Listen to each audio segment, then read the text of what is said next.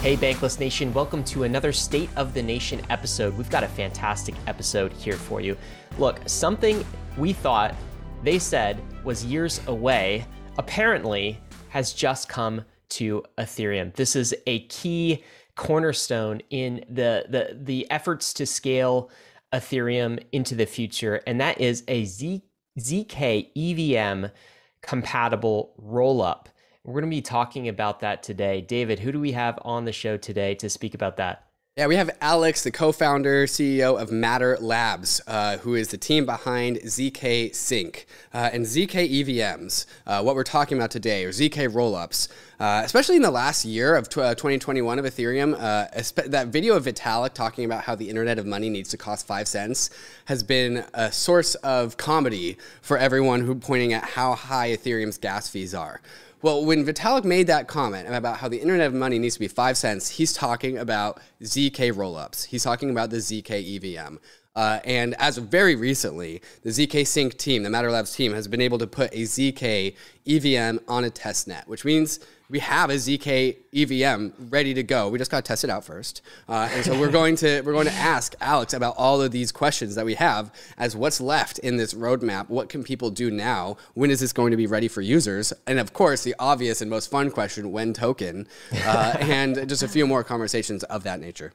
Yeah, it's an incredibly important subject, particularly this year. This is the year. It's a proof year for Ethereum's scalability approach. We're also going to be talking about, probably toward the end of the episode, maybe at the front too, about Ukraine. Understand many of the Matter Labs team is actually located in Ukraine. Alex himself was born in Ukraine. I think crypto has a story to tell and a role to play there. So we're going to be talking about that. David, before we get into the episode, though, we've got a special PSA from our friends at Opolis. All right. Opolis is awesome, like straight up awesome. If you want to become a self-sovereign Web3 worker, you got to check out Opolis. What does it do, David? Opolis is a DAO that helps people work for other DAOs. It's a DAO that supports the DAOs. And so a lot of people would love to work in Web3, would love to be a self-sovereign worker, but we still haven't figured out things like healthcare and benefits and payroll and taxes and all that stuff.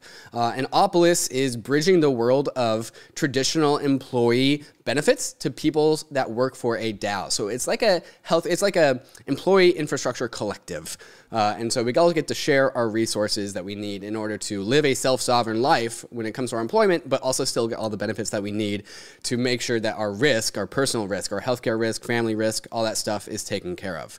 So you can actually if you sign up for Opolis before, I believe, March 1st, which is, you got some time, but not too much time, you actually get a bonus of 1,000 work tokens, which is the Opolis DAO token, and 1,000 bank tokens out of the Bankless DAO. May 1st, even more time. So if you are trying to get into the world of Web3, if you are listening to Ryan and I yell at you every single weekly rollup about getting a job, the Opolis might make this life easier, this transition easier for you. Yeah, totally. I mean, I resisted becoming a self-employed individual for a number of years just because I got health insurance through my corporate employer, and I couldn't let that go. But Opolis provides an awesome off-ramp to that. They give you health insurance, take care of your benefits, all the messy stuff. So go check that out, guys. All right, David, got to start with the question I always ask you in these State of the Nation episodes, which is this: what is the state of the nation today? Around the state of the nation is we are getting synced.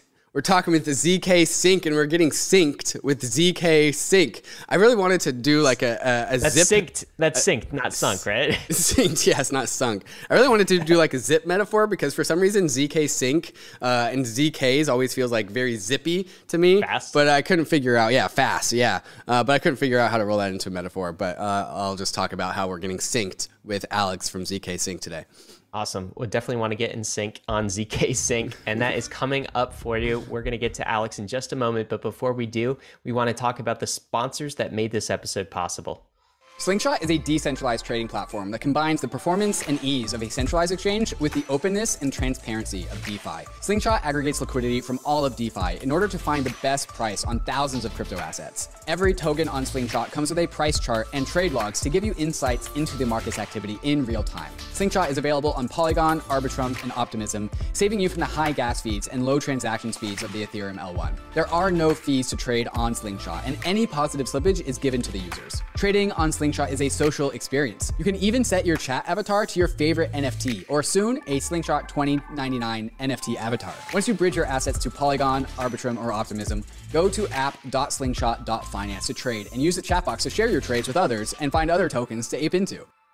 The Brave browser is the user-first browser for the Web3 internet, with built-in privacy and ad blocking to keep you in charge of your digital footprint. Inside the Brave browser, you'll find the Brave Wallet, the first secure crypto wallet built natively inside of a Web3 crypto browser. Web3 is freedom from big tech and Wall Street, more control and better privacy. But there's a weak point in Web3, your crypto wallet. The Brave Wallet is different. Brave Wallet is built natively inside the Brave browser, no extension required, which gives the Brave Wallet an extra level of security versus other wallets. With the Brave Wallet, you can buy, store, send, and swap your crypto assets, and you can even manage your NFTs and connect to other wallets and DeFi apps, all from the security of the best privacy browser on the market. Whether you're new to crypto or a seasoned pro, it's time to switch to the Brave Wallet. Download Brave at brave.com/bankless and click the wallet icon to get started.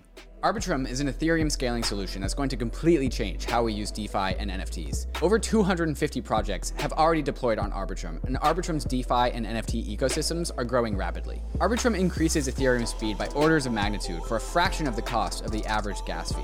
When interacting with Arbitrum, you can get the performance of a centralized exchange while tapping into Ethereum's level of decentralization and security. If you're a developer who wants low gas fees and instant transactions for your users, visit developer.offchainlabs.com to get started building your application on Arbitrum. If you're a user, keep an eye out for your favorite DeFi apps or NFT projects building on Arbitrum. Many of your favorite apps are already live, with many more coming over soon. You can find these apps at portal.arbitrum.one, and you can bridge your assets over to Arbitrum using bridge.arbitrum.io in order to experience DeFi and NFTs the way it was always meant to be: fast, cheap, and friction-free.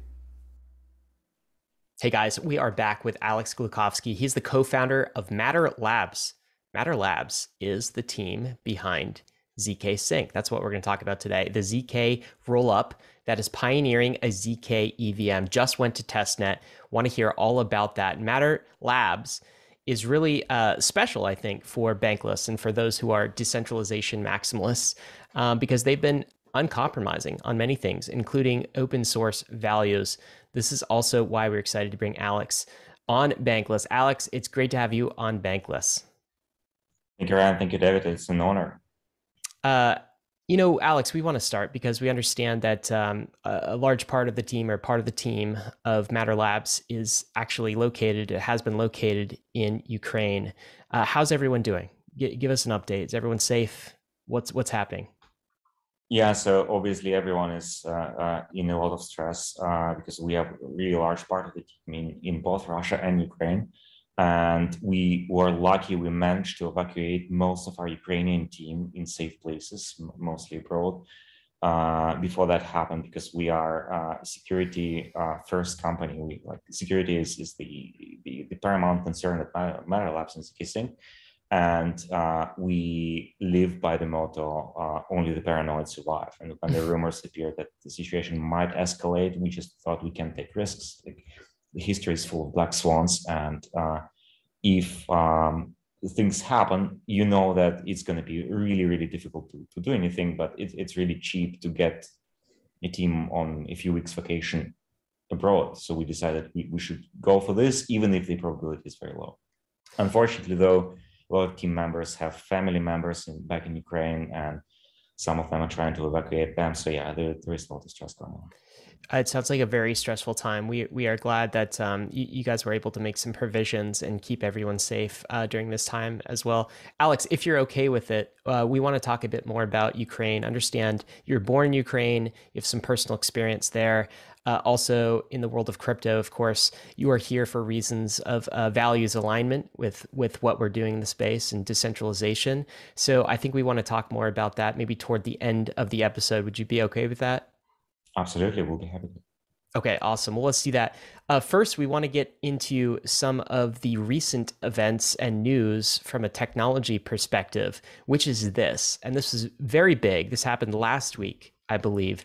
The zkEVM on testnet. Okay, this is something I think the crypto community thought was years away. In fact, as recently as a year ago, when we had Vitalik on the podcast, we talked about the future of rollups and scalability, and he was very optimistic about zk rollups, in particular zkEVM rollups. EVM stands for the Ethereum Virtual Machine, of course, which allows all the programmatic DeFi magic that people experience on Ethereum. But he thought at the time that would be years away, like years plural, maybe 3 to 5. And here we are 1 year later, and you guys have just released an EVM zk rollup on testnet. Was this a surprise development? Tell us about what was actually released and how you were able to deliver it maybe ahead of what a lot of people thought was going to be the schedule for this thing. Absolutely. It was not just Vitalik's prediction, but actually an opinion of a lot of top cryptographers in the world that this will take a lot longer to deliver because of inefficiencies of zero-knowledge proofs for general computation. Zero-knowledge proofs are, you have to convert your program into specialized arithmetization form, like essentially in some mathematical representation of this program. And it only works well if your program is fixed and well-defined. But with generic computation, we have loops, we have recursion, we have all the Turing-complete flexibility. We can build any programs.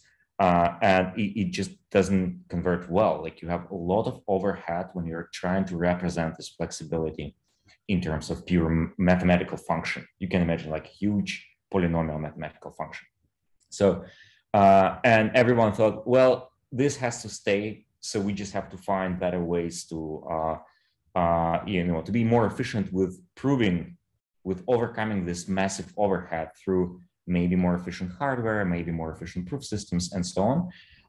But what we did was we just realized there are shortcuts to make, and they will compensate for this huge inefficiency in interesting ways. So what we realized is that the Turing complete part of the program is only going to take maybe 1% of the entire computational power that we need. While most computations will be spent on like heavy specialized operations, which include hashes, storage access, and so on and so on. So what we did, we built a hybrid product which combines this flexible part with the rigid part. And the rigid part is well optimized, and we knew how to do this. And there was a number of breakthroughs also in the cryptography around knowledge proofs. So this combination gave us this breakthrough, which allowed it to deliver technology much quicker. So Alex, let me regurgitate that to make sure that I'm following, because as much as I like to think that I understand zero-knowledge cryptography, it's not really my strong suit, and I would imagine that's probably true for the listeners. So you talked about two components of a zkEVM that are really needed to have a fully fledged, fully expressive roll up that has all the composability that we all enjoy in DeFi. Really, the thing that really makes DeFi powerful is its composability, and making sure that we retain composability in a zk EVM on a zk rollup is a tough challenge. And you talked about how there's the expressive, flexible side, and then there's the other side of things that are, I think, just always the same. Something like signatures or things about a rollup that just like don't change but are necessary and rigid and always there for all the rollups. And so you've been able to compartmentalize these things, and the things that don't change, you've been able to extremely optimize, and then that's been able for you to separate or compartmentalize away from the flexible things, and allowing you to maybe tackle these two problems separately simultaneously. Is that a fair way to put this? Yeah, you can think of it as imagine a computer which has a CPU which can execute any program, and then you have some specialized microschemes for digital process, like let's say a GPU specifically for graphic processing. it can do one thing, but it can do it really, really well and much more efficient than the CPU. And CPU is very generic, can execute any program arbitrarily, but it's slower. So this is the kind of analogy we have here. And for as far as composability is concerned, if we can express an arbitrary program, an arbitrary Turing complete program, then we can do anything EVM can do. So we, including composability. It's not some unique special case. So what's really important also in this regard is that we should be able to execute programs of arbitrary length.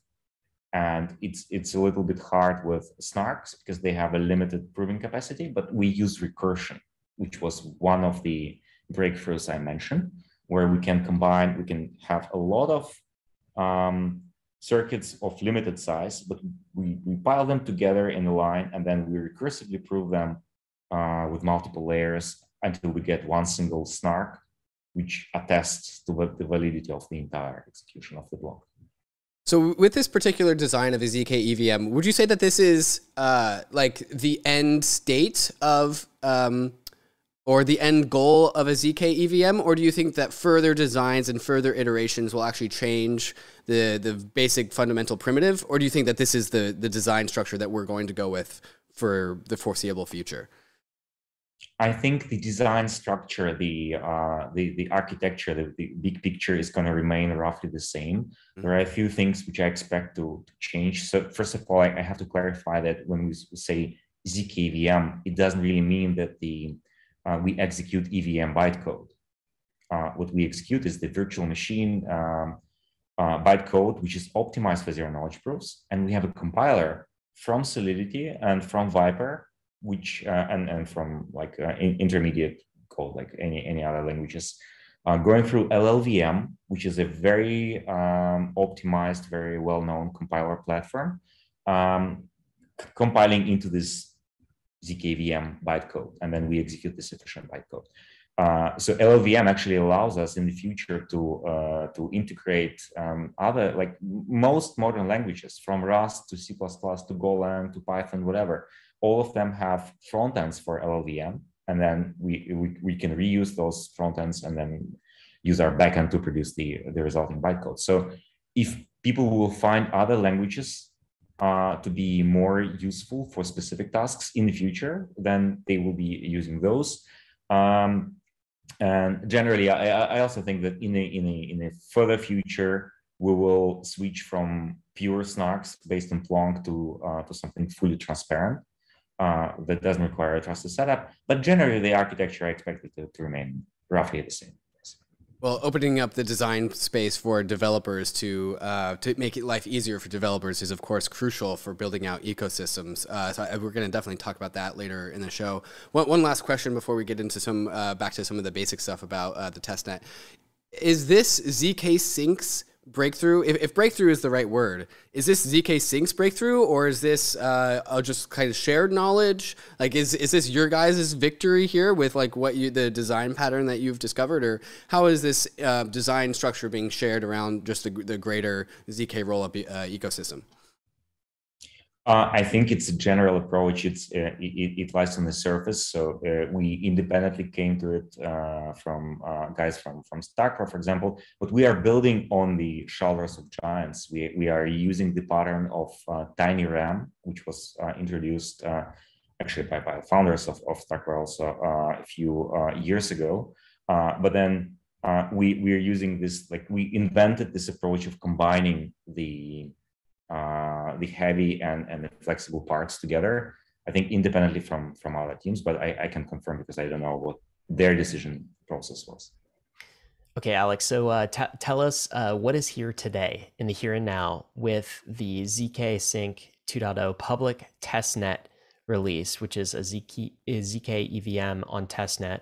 So what is this? The subtitle is the zkEVM has arrived, the first EVM-compatible zk rollup on Ethereum's testnet. So what does this look like in practice? How mature is it? And then, after this, the question we're about to ask is when mainnet. But first, tell us what's here now. Well, what you have now is a separate testnet where you can deploy smart contracts written in Solidity. and you can interact with them using Web3 API, which you normally use with other Ethereum dApps. So it looks very similar to other L2s and side chains that people are currently using for scaling, just that it's based on zkEVM technology. So how mature is it? This announcement is about the opening the testnet to the public. It's been running in private for quite some time. We had teams building on it, and we were collecting feedback and fixing problems. So we wanted to release something to the public that is more or less mature, and people are not having children's diseases. So Alex, what are the goals of this testnet? Are you trying to get developers to like try and break it, or are you just allowing them to get a feel for what it's like to build on a zkEVM? What are you looking to get out of this testnet? We're just offering people to start building, because the interface won't change. The interface will only be extended by certain things, which are clearly documented in our docs. But the basics will just work. So we wanted to show that you can take your existing code and deploy it without modifications or with only minor modifications. It's really important that you can reuse your code bases across L1 and different L2s, and you don't have to worry, you don't have to rewrite everything completely from scratch. You can rely on existing security patterns, which you understand well. You can use code bases that have been heavily audited. It will all just work. And yeah, we intend to release the mainnet as soon as the testnet shows mature, and like everything around the full specification is fully implemented. So, Alex, can we talk about that for a minute? So, say I'm a DeFi app developer and I have something I've wired up in Solidity. It's working on the EVM right now. Maybe that same Solidity app, I've now ported that to like Polygon, for example, their proof of stake network. Maybe I'm trying to port that to Arbitrum and Optimism as well. If I take that code and I tried to deploy it on the zkSync testnet, how much modification is really required there? Because our understanding is that there's like degrees of the modification that is required. And could you contrast that with maybe what something like Starkware requires a developer to do to port their application? Absolutely. So the degree to which you have to make modifications depends on what your program is using.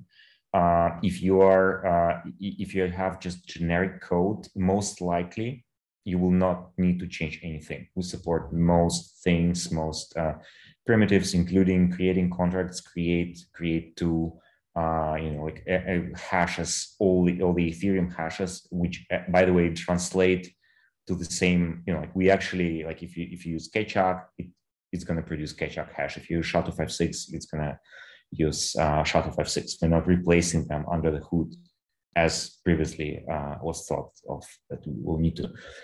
So there are a few things that are just not supported yet. So if you rely on them, you will either have to wait, or you will have to circumvent those part of code, replace them with something different. Those are some certain cryptographic primitives. So we don't support pairings yet. We don't support mod operations, although the compiler will soon also bridge that functionality. And we don't support native ETH sending and and receiving. So you have to wrap ETH as a ERC20 token for now. So apart from that, everything should work, and whatever is not working is clearly documented. Hey, could you contrast that with Starkware? So far, a lot of that sounds similar to some of the optimistic rollup style EVM chains that we've seen. But how does that compare with Starkware? I mean, I understand they have a different programming language. They have a completely different programming language, which you have to use from like you have to actually rewrite your code from scratch in that language. They have a transpiler, but I'm not sure to what degree it's functional. And my understanding is that it will produce Cairo code, which you will have to then manually review and adjust. You cannot just like keep your code in Solidity, but maybe I'm wrong here. But in any case, the input for Starkware compiler is code in Cairo. Whereas for us, it's EVM code. And what's really important, we support the same Web3 API as all the other dApps. So you most likely will not have to change your interface. You will be able to rely on the interface, and you will be able to integrate services that, or like have integration of services that already implement this Web3 API, like Etherscan and the Graph, and you know, like a bunch of tools that work with EVM today on mainnet and on different L2s, and they will just work out of box, which is not the case for Cairo, as far as I know.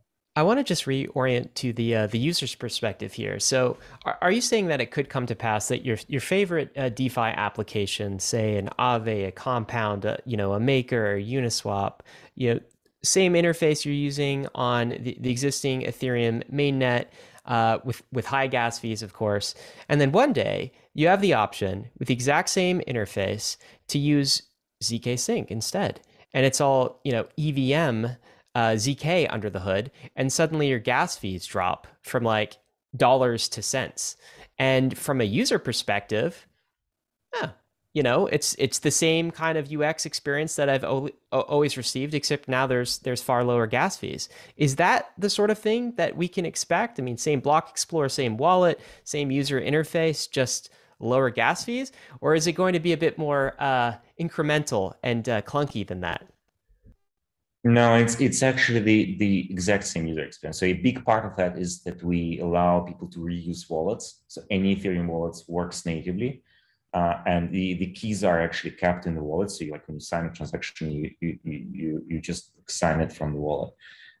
So that's really important. So yes, this allows for the migration of the entire ecosystem on, like, you know, on us. So you bootstrap the ecosystem by default. You don't have to write all of that from scratch. I think Argent is maybe one example of this. With people, are they using? They're using zkSync. I'm not sure if they're using the zkEVM under the hood, but you know, Argent is kind of a wallet wrapper that's generally been on Ethereum for most of its life, and now it's starting to spin up wallets on zkSync. Is that an example of this? Are they using the same infrastructure technology here? Well, Argent is a really interesting example of, so Argent is on a mission to allow mainstream adoption for Ethereum in general, because they solve the problem of security and usability. You don't have to mess with your seed phrase, which is hard for most people. Like they don't understand security of it. They have never been hacked in their history of Argent. So right now, we integrated Argent with zkSync version 1, where people can make transfers, can make trades, and can interact with existing DeFi contracts on mainnet Ethereum through batches with liquidity providers. But it's also going to be used on version 2, and for the users, the experience will remain the same. You will just have more functionality because you will be able to interact with contracts on it also directly. So when I say the experience is going to be the same, it's actually not true, because the experience is going to be better. So there are a lot of things which will be possible on layer 2, which are currently limited in Ethereum. For example, account abstraction. Mm-hmm. So it thinks Argent, for example, will work much better on zkSync than it works on Ethereum. It's going to be a lot cheaper and easier to maintain the code. You will not need relayers. People will be able to interact directly with the peer-to-peer network to propagate transactions. People will actually be able to pay native gas, not in just in ETH, but in any token they transact in. So it's gonna open a lot of possibilities, and also for other you know, use cases, other dApps that that will do interesting things with account abstraction, with meta transactions, et cetera, et cetera. This is why a lot of people in the Ethereum ecosystem think that the zk EVM, zk rollups are going to unlock the golden age of UX for DeFi, which is something that we've just been missing basically since the entirety of DeFi's existence. And Alex, one of the properties about optimistic rollups is that they both Arbitrum and Optimism just boast about how you can just take your code and immediately deploy it on an optimistic rollup, and that's one of the benefits of optimistic rollups is that it's just a very low touch transition, and that's what I'm hearing coming out of you and zkSync is that it doesn't actually take all that much work to deploy your code on zkSync, which is just phenomenal because we already have so much of DeFi built out on the Ethereum L1. As soon just being able to copy and paste it and put it on a zk rollup it kind of almost sounds too good to be true. But what I do know that I want to check with you is that while we do have this benefit of just being able to copy and paste and put it on zkSync, the developer tooling I think still is going to be something that the zkEVM ecosystem needs to build out because the developer tooling for building DeFi on the Ethereum L1 has been extremely robust because that's what we've been having. That's what we've had for the last 6 years. Is this an important conversation when it comes to building out the zkEVM ecosystem? How much rewriting and just like rebuilding of the developer tooling needs to be done to truly enable developers to unlock their full potential for building out DeFi on a zkEVM?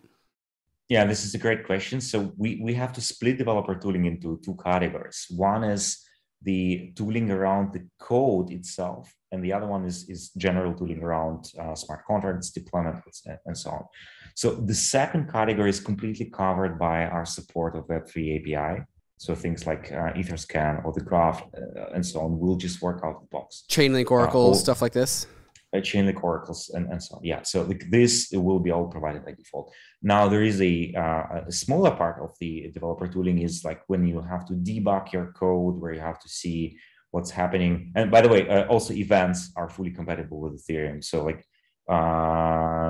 everything around the where like code doesn't matter will work. Everything what concerns the code will have to be adjusted, but that's a small part. And we're working with teams to make those changes and to provide whatever you need to make it work. So for example, we built an extension of the hard hat plugin for zkSync to just deploy contracts. Like you can use your hot hat to test, deploy, compile, build contracts. And yeah, so like a few tools will have to be adjusted there. How much of a lift is this going to be? Like can you kind of measure how much work needs to go in order to provide developers a comparable developer ecosystem to building on zkSync? As I said, like the tools that are missing or need adjustment are a minority, so it won't be much. We expect everything to be fully functional within a few weeks, months from now. Alex, you said earlier that we're talking about not just the same UX as the Ethereum mainnet people have come to expect, but better user experience potentially in this zk rollup enabled world. Can we also, because this is not something we've talked about yet in the show, but we've talked about on many Bankless episodes, including our episode on monolithic versus modular blockchains that people can go back and listen to. But can we talk about the decentralization that we're trying to preserve here? It's like take us a few notches above. Let's go to the higher level and talk about why are we going to all this effort in the first place? Like why zk rollups in the first place, and what sort of trust assumptions exist in something like the zk EVM? What are we trusting versus other techniques on other chains and monolithic layer ones? Talk to us about that. So this is a really interesting question, which goes to the roots of why we were building zkSync in the first place. So we started with a very clear mission, and it's still rooted as the we are a very very mission focused project where we want all the world to go bankless. We want people to have full control over their financial assets and be fully self-sovereign. And that means we need to go absolute mainstream. Like we need to be able to serve millions of people, billions of people without limits. We can only do this if we keep resilience of the network.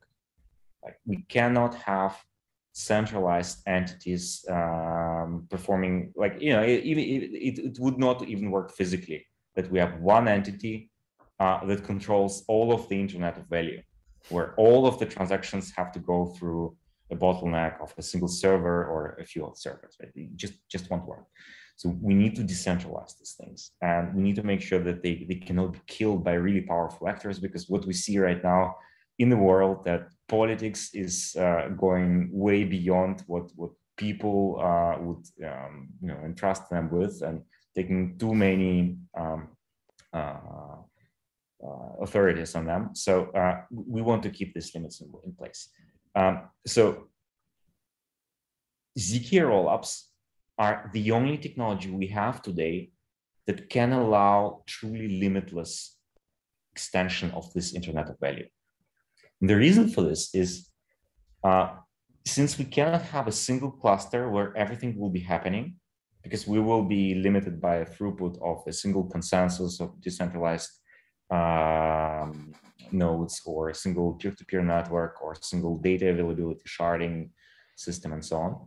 We'll have to have many of those clusters, and they will need to be able to trust each other, and trust each other in an objective manner.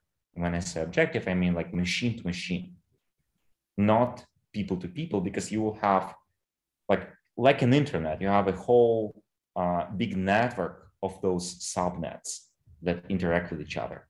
So whenever you pass a message in internet, the systems on the other side of the world can like verify the digital signatures, they can verify encryption and see that it's coming from like the person or the entity that actually produced the message. With digital, with the word of value, it's a lot harder, because we are not just passing messages, we're passing value. So we have to trust that consensus mechanisms were enforced in the other subsystems, and we preserve the scarcity. So like if you send something from one side, then it actually disappeared on that side and appeared on the other side. And this requires this fully objective way to check that like you can trust these other systems. And this is only possible with zero knowledge proofs. For the reasons that Vitalik explained in a recent post about bridges, we can try to go into them and explain it more technically. But Alex, I'm curious if you agree with the bottom line here, which I've heard described with the zkEVM is basically you're trusting two things. You're trusting one, the security of the Ethereum mainnet, and two, you're trusting zk math, that kind of cryptography. Are those the two trust assumptions, or are there others here? Those are the two trust assumptions. With the cryptography, if you rely on trusted setup, you would also trust the correctness of the setup, but that's kind of minor and transitory. We expect in the long run to not be required. But yes, you trust Ethereum as the settlement layer and the main data availability layer and the source of consensus, and you trust the math and the code that implemented this. And is there like with zkSync EVM right now on testnet, and I still haven't asked about the date of when mainnet, which we'll get to, I promise. But are there any kind of centralized operators in the mix here? Are there any sort of escape hatches? I know many rollup solutions have sort of left in some centralization vectors on purpose because they are still testing the systems. How about in zkSync? Are there still some centralization vectors that you have in place in these early stages that you plan to take away later on? We do have centralization of the sequencer right now because it's a lot easier and faster to develop. So all the transactions will have to go to the central server, and the server then produces the blocks. And this is only for a short time until we have L2 consensus running, which will be fully decentralized. But where we're not willing to take any compromises is the security of the assets, and the security. The prerequisite of that is that you have these escape hatches. What this means is you should be able to enforce any transaction. So like if you have any money in L2 on zkSync, any assets, you should be able to take those assets out if you don't trust the network anymore, if the network becomes malicious. either because the server is compromised or is just down and is not responding, or if we don't have a server, maybe you have a consensus mechanism governed by some community, by some DAO, but maybe the majority of the stakeholders is compromised or was subject to malicious takeover. So you just don't trust them anymore. You should be able to go to Ethereum as a court of higher appeal and demand your assets be out. And like this is what we will have from day one on zkSync. And this is actually a big difference from Starknet. Starknet, for example, they took a decision to implement zero knowledge proofs in a slightly different way, and they cannot currently build this enforcement mechanism because they cannot prove that a failed transaction failed. They can only prove successful transaction. So we decided to take additional overhead in the way virtual machine works in order to be able to prove that any transaction, like you made a call to this address, to these arguments, this call was coming from Ethereum mainnet as like through a priority queue, which enforces transactions. And then we can prove that here is the outcome of this call, here is what happened, and like what could have happened is the transaction failed and nothing executed. But we will still include this transaction and we will still be able to prove that it's not executable.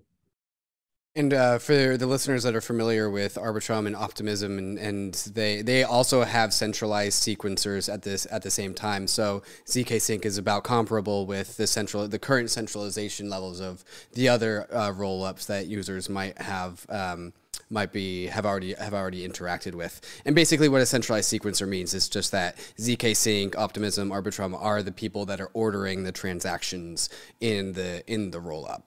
And so this is kind of par for the course for where we are in the current state of roll-up technology.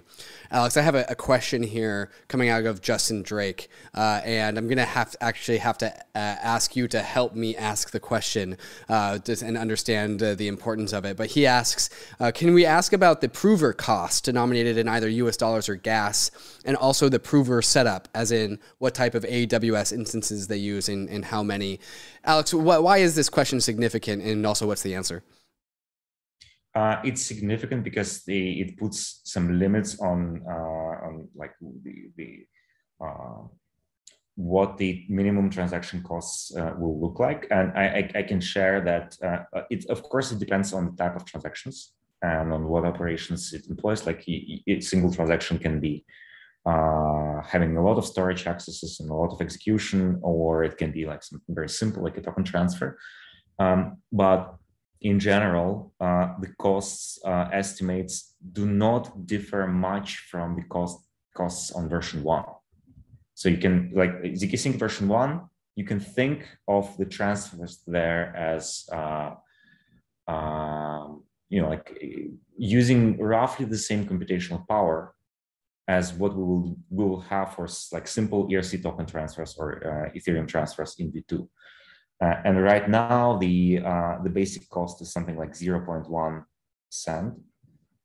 And this remains like the basis. So a simple transfer costs this. Now, if your contract call requires multiple transfers and some other logic and some hashing, then it will be added on top of that. But that's the prover costs. But of course, in rollups, costs are always dominated by the data availability costs.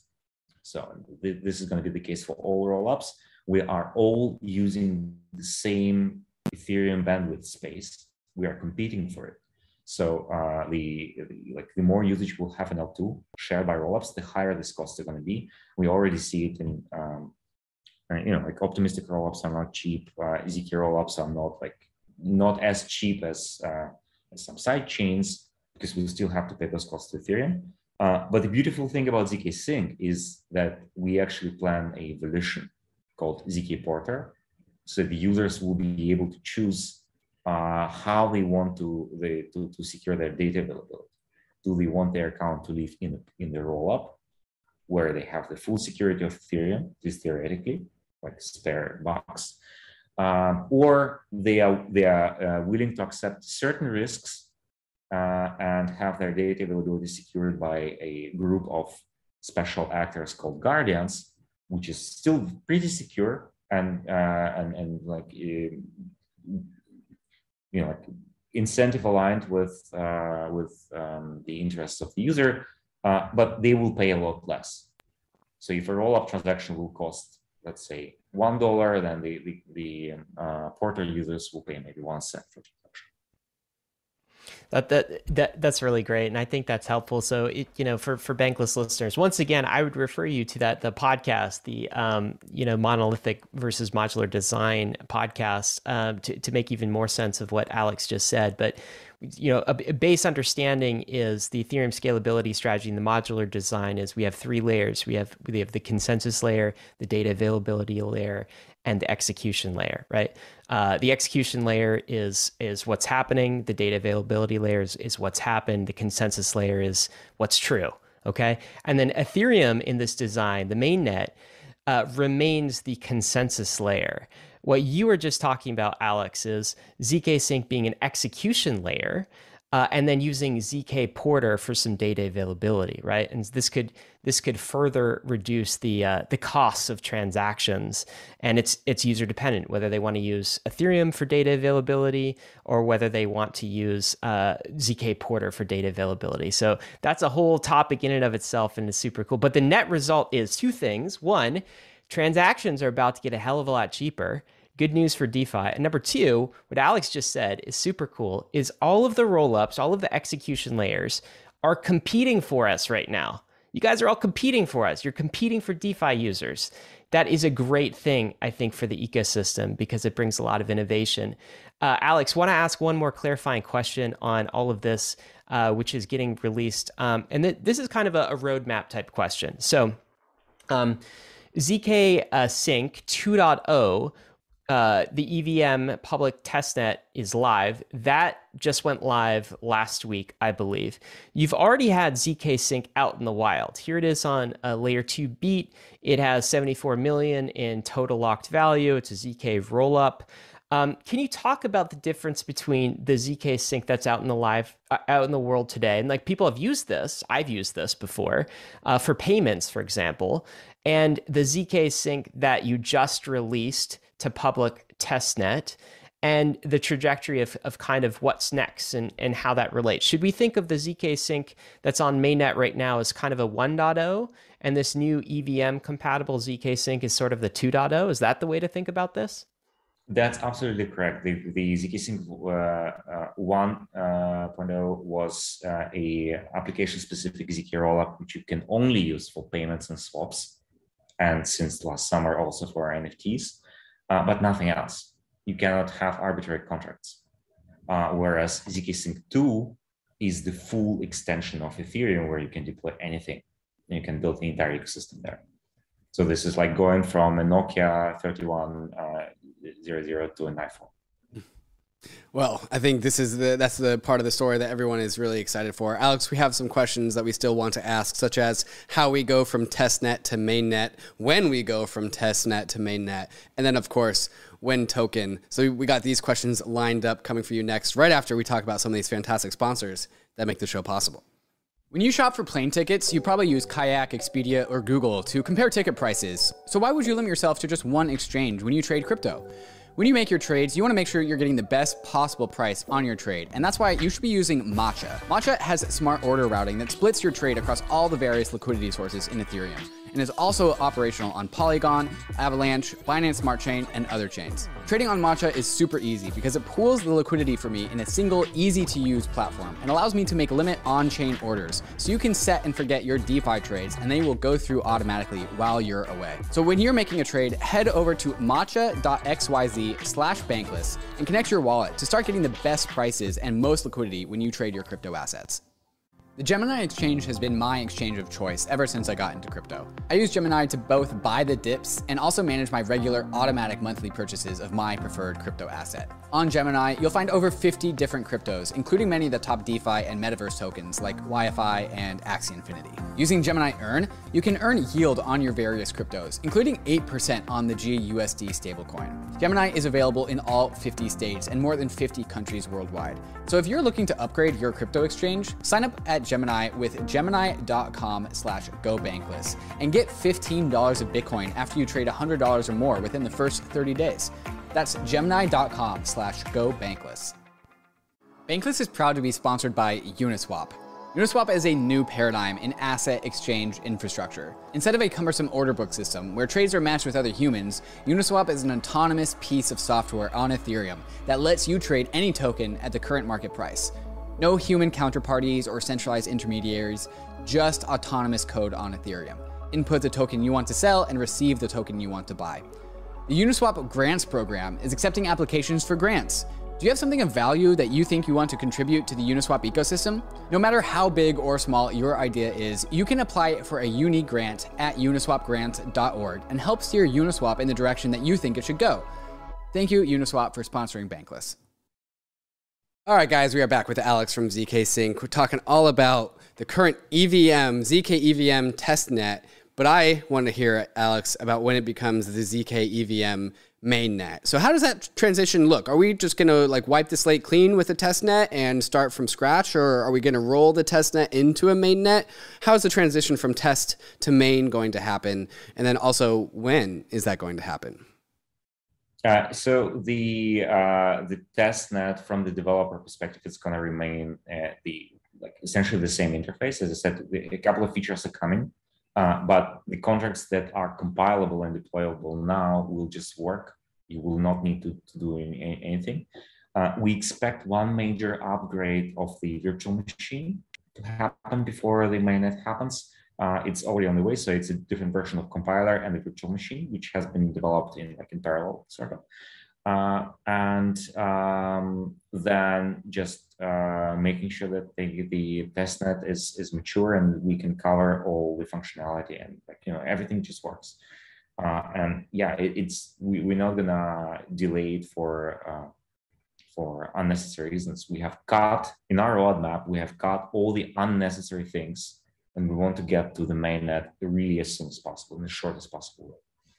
And so is the state of the testnet going to be preserved, as in if a developer deploys like SushiSwap or Uniswap on zkSync, and then it goes into mainnet? Is all of the state of the smart contracts and the assets on the testnet preserved into mainnet?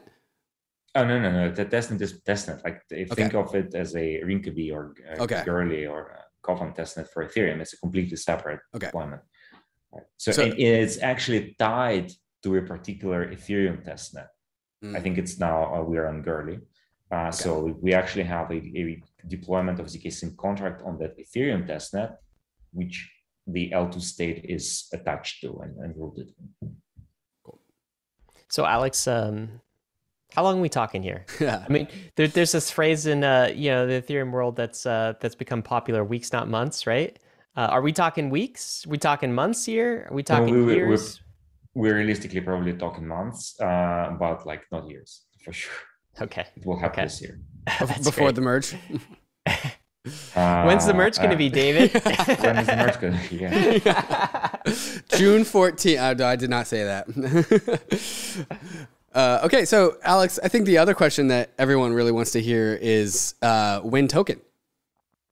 Well, that's also an interesting question. So we're going to deploy zkSync in stages. In the first stage, we're only going to deploy zk rollup, which does not yet really require a token, but the token is really needed for zk Porter because we need to secure the data with something that has inherent connection to this data. That will have consequences if the data becomes unavailable and it's hard to manipulate. So we will definitely need token for that, and we will need the token to introduce layer 2 consensus. And we also don't want to delay those things, so they are next on the roadmap right after launching the mainnet. So the token is needed to slash people that do not secure the zk porter appropriately, and then it's also needed to decentralize the sequencer. Are those the two use cases that you just stated? That's right. Although we're not going to slash individual people securing the data. This is pretty interesting. In zk porter, you are never slashed.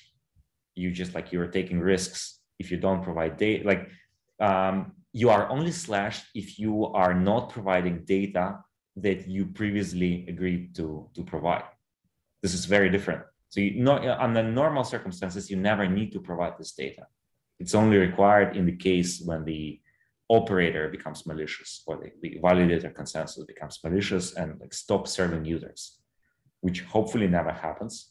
But you as a user, you actually don't have any consequences. You should not be afraid of running a Guardian node that secures zkSync on your ordinary laptop or even like on a machine in the cloud that you control. There is nothing can go wrong immediately if you are compromised, unlike staking in normal consensus mechanisms. So is one of the theorized uses of the token is to validate the zk rollup, the zkSync, and then receive compensation or fees from the sequencer. And so if you are validating on zkSync, you get to order the transactions, and then the incentive would be that you get to extract some amount of MEV from the zk rollup. Is that right? Or perhaps is that right? So yes, if you are validating the zkSync, then you are the sequencer. The validators will serve as a collective decentralized sequencer. And yes, of course, you get some fees from the users to you for this work that you provide. Do you have any details or notes? Because we want these things to be decentralized, but then when we mint this token, it starts off centralized. Do you have any notes for us on how you plan on, or what the theorized plan is from going from a centralized token supply to a decentralized token supply? So you mean how are you going to diffuse the token? How are we going to diffuse the token? This is a big question which I'm not ready to answer now, but it must be done in a way that maximizes decentralization, because with data availability, it's you don't want them, like the malicious majority can do as much harm as I don't know, comparable to a side chain. So you really it's not just about the controlling the sequence of transactions or extracting MEV or something like that. It's really a matter of security. And it's really, really important for us to get it in the hands of individual people. And this is why it's important that you can run a Guardian node on a normal laptop, because we expect and also there are no latency requirements. You don't have to be online all the time. You don't have to be online with a super fast internet. You can just run it on a laptop. So we expect a lot of people to contribute to actually become validators. Just like they run Ethereum full nodes right now, requirements will be roughly the same, but you get paid for it, unlike Ethereum nodes. So we think the decentralization of the portal will be very, very high. And it must be reflected in the initial distribution of the token, which we'll have to design accordingly.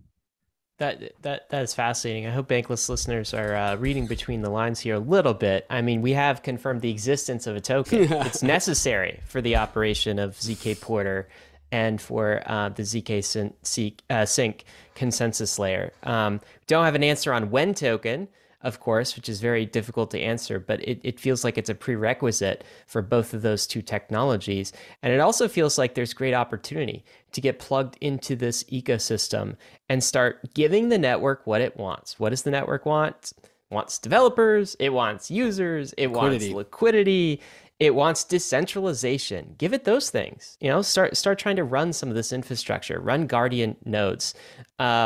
That's my footnote, I think, on everything you just said, Alex. There's also this other entity here called zkDAO that has recently spun up. Can you tell us a bit more about zkDAO? What is this, and how is it related to the primary zkSync project that we've been talking about so far? Well, zkDAO is a separate thing. It's a cooperation with BitDAO that pledged to support the L2 ecosystem and invest in projects and support projects that are building on layer 2. And yeah, so it's open for as a source of funds for developers, which we encourage to start using. And that was $200 million, I think, BitDAO committed to funding the zkDAO with $200 million around coordinated milestones. So it's another way for Bankless listeners to get plugged in. Go check out what zkDAO is doing. I think they're just getting spun up right now. Alex, before we shift the conversation to Ukraine a little bit and talk a bit more about that, is there anything else you want to tell us that we haven't touched so far that you think is super interesting for the community to know about zkSync and your plans moving forward at Matter Labs? I think that I touched on this already, but like it's really important to understand that zero knowledge proofs will be the technology that will enable us to go to this completely limitless internet of value, and this is going to change. This is going to change the world, I think, in the way how freedom is promoted and how self-sovereignty is promoted, because like literally everyone will be able to get a grasp of those things, and like we will see the transformation of social media, of everything powered by this technology. So yeah. As we shift the conversation, Alex, and thank you so much for your massive contributions to the space. On behalf of us at Bankless and crypto, we believe very much in the principles of decentralization, and you guys are painstakingly building out those value systems into the code that you're pushing out there, and it's just fantastic to see. So as we transition the conversation of Ukraine, I'm just kind of curious to hear a bit more about your personal story, because it feels like you got a story in Ukraine, having been born there. Interested to hear about that, and then why crypto became important to you as well. So I guess, first of all, high level, what's your lens on everything that's going on in Ukraine right now, and how do you think the crypto story dovetails with that? Does the crypto industry, the technology that we're building, does it offer any solutions, any help to some of the conflict that's going on? What's your take here? Well, I was born in Soviet Ukraine. I grew up in Ukraine when I was very small, when Ukraine became independent, and the conflict we see now is really a continuation of the tragedy that the country experienced with the Soviet rule, and this is direct cause of for me, what brought me, this is systematic, the root motive that brought me into crypto. Because as a kid, I saw the consequences of the centralized economy, centralized political system playing out on the society, where everything collapsed. Not that it collapsed, it's just like it never really worked in the first place. The Soviet Union was a total mess. Like it was completely inadequate system of governance, economical system where everything was in shortage, like the shops were empty, everything was disbalanced, people were dismotivated. Only a few branches that enjoyed a lot of attention by the government, like military, got some degree of world achievements, but the rest of the country was completely in shit. So what we see now is like the empire strikes back and wants to take it back, because the processes in Russia took it back earlier than what we've seen now, and the antidote to this is to give more power to people, economical power, which will enforce their political powers. The sooner we can get there, the less likely such scenarios on a huge scale will actually play. That you have a single person which is capable of taking decisions that will destroy the world or destroy entire countries. because everything is subordinated and highly centralized. So I was, I think, 7 when there was a hyperinflation going on in my country, where prices would rise by 30% every single day for a period of a year. I saw how that works. So I was surrounded by people that were highly mistrustful of governments and banks for sorts.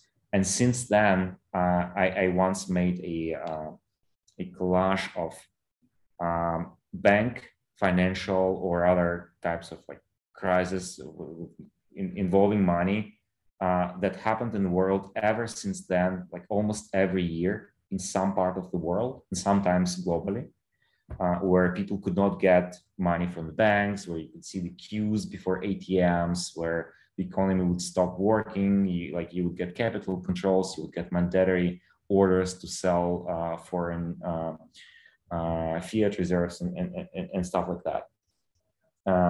And you would see people losing all of their fortunes overnight that they were like working really hard to get and were hoping to pass on to their kids, and like a lot of tragedy, a lot of suffering that all roots down in the way the society is organized. Like freedom is lacking because certain groups of interest want to preserve their interest and they're abusing the powers there.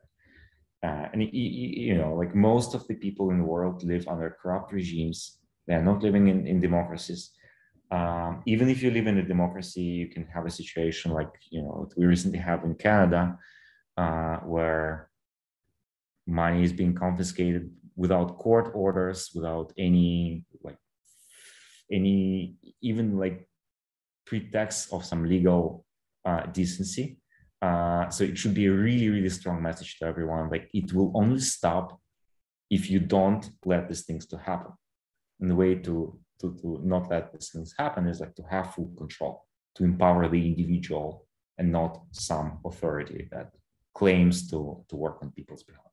And this is like, to me, this is all what crypto is all about, starting with Bitcoin and then extending with Ethereum, which gave it a lot more powerful capabilities to build like really, really interesting things and expand it, like to actually absorb all of the world's finance, all of the world's values into this huge internet 2.0, 3.0. Alex, there's been a number of just examples of how crypto has been a part of this story. There's a Ukraine DAO that has helped raise $4 million. There's the Bitcoin volumes jumping to all-time highs in the Russian ruble due to the devaluation of the ruble. There's stories of people being able to maintain their wealth as they flee from Kiev and other Ukraine stories because of the power of private keys. Are there any stories that you've heard that have stood out to you as examples of like crypto really helped here? Is there any stories that you've heard that you can share with us? Well, the donations is a really big, powerful thing because it's really, like banking system is not reliable. It was already hard to send money in Ukraine for certain things. Like sometimes money comes back. It's just like a lot easier for you to donate. And I spoke personally to the founders of Ukraine DAO, the Unchained Fund, the people who manage the like people from the Ministry of Digital Transformation donations on the Twitter at Ukraine. All of them are legit to please donate, because as we speak right now, there is war going on and people are dying, and like people being bombarded, civil citizens being bombarded. So please do something. Like there are close to 500,000 refugees now on the borders with 20 hours long queues to just leave the country. Not everyone can leave. Like huge tragedy, huge humanitarian crisis going on right now. So please donate. Well, we can definitely get those links into the show notes. I'll do that as I ask this next question. Do you have any idea how, when we send Ether or Bitcoin to the addresses that have been generated and verified by the Ukraine DAO and the actual Ukraine digital organization, how does the Ether that we send or the USDC that we send, how does that actually translate into actual help on the ground. Do you know how those two things are bridged? Yeah, so they either sell it in Ukraine for hryvnia and send to bank accounts, or just get cash and pay people in cash for the goods that are needed on spot, or they sell it abroad on foreign accounts and purchase stuff that helps people and transport it back into Ukraine. Alex, I'm curious as well. What does the crypto community look like in that part of the world? Ukraine, even parts of Russia. Is it strong? Is it robust? Just in general, what does it look like? Well, there are a lot of technological projects coming from Russia and Ukraine with a lot of Russian and Ukrainian developers, because the mathematical and scientific school in Soviet Union was pretty strong, because it was necessary for the defense and military. But the good outcome is that we have a lot of smart people who are really well trained in mathematics, programming, and they're building stuff. There is less crypto, business crypto projects. Like most people who are founders of some projects, like guys from Near Protocol, Solana is partly founded by Ukrainians. A lot of others, they're mostly in the West, because crypto is a truly global movement and it doesn't know boundaries, and people just move around, and most people are just nomads in different places of the world. As I've put the donation addresses of Bitcoin and Ethereum, which have been verified, into the YouTube show notes. So if you're watching live, you can go ahead and refresh the page, and the addresses will be there available to you, and they'll also be in the podcast show notes as well. Alex, thank you for your perspective, and also just sharing everything else with us on today's State of the Nation with zkSync. So thank you for your time, sir. Thank you, guys, and thank you all the listeners. It's an incredible privilege to talk to you, to talk to folks like Alex. I'm saying this to Bankless listeners. I know we've had many generations of freedom fighters, and Alex, to me and his team, is an example of a freedom builder, which is fantastic. This is truly a technology for the people and by the people, whether you're Russian, Ukrainian, somewhere from the West. This is why we're on the Bankless journey, is for decentralization, for power back to the people, self-sovereignty. So it's a fantastic story to see. Anyway, guys, risks and disclaimers, of course. None of this has been financial advice. It never is. ETH is risky. Crypto is risky. So are rollups at this stage in the journey. So is DeFi. You could lose what you put in. But hey, the world's kind of risky too. So what do you have to lose? I don't know. We're headed west though. This is the frontier. It's not for everyone, but we're glad you're with us on the Bankless journey. Thanks a lot.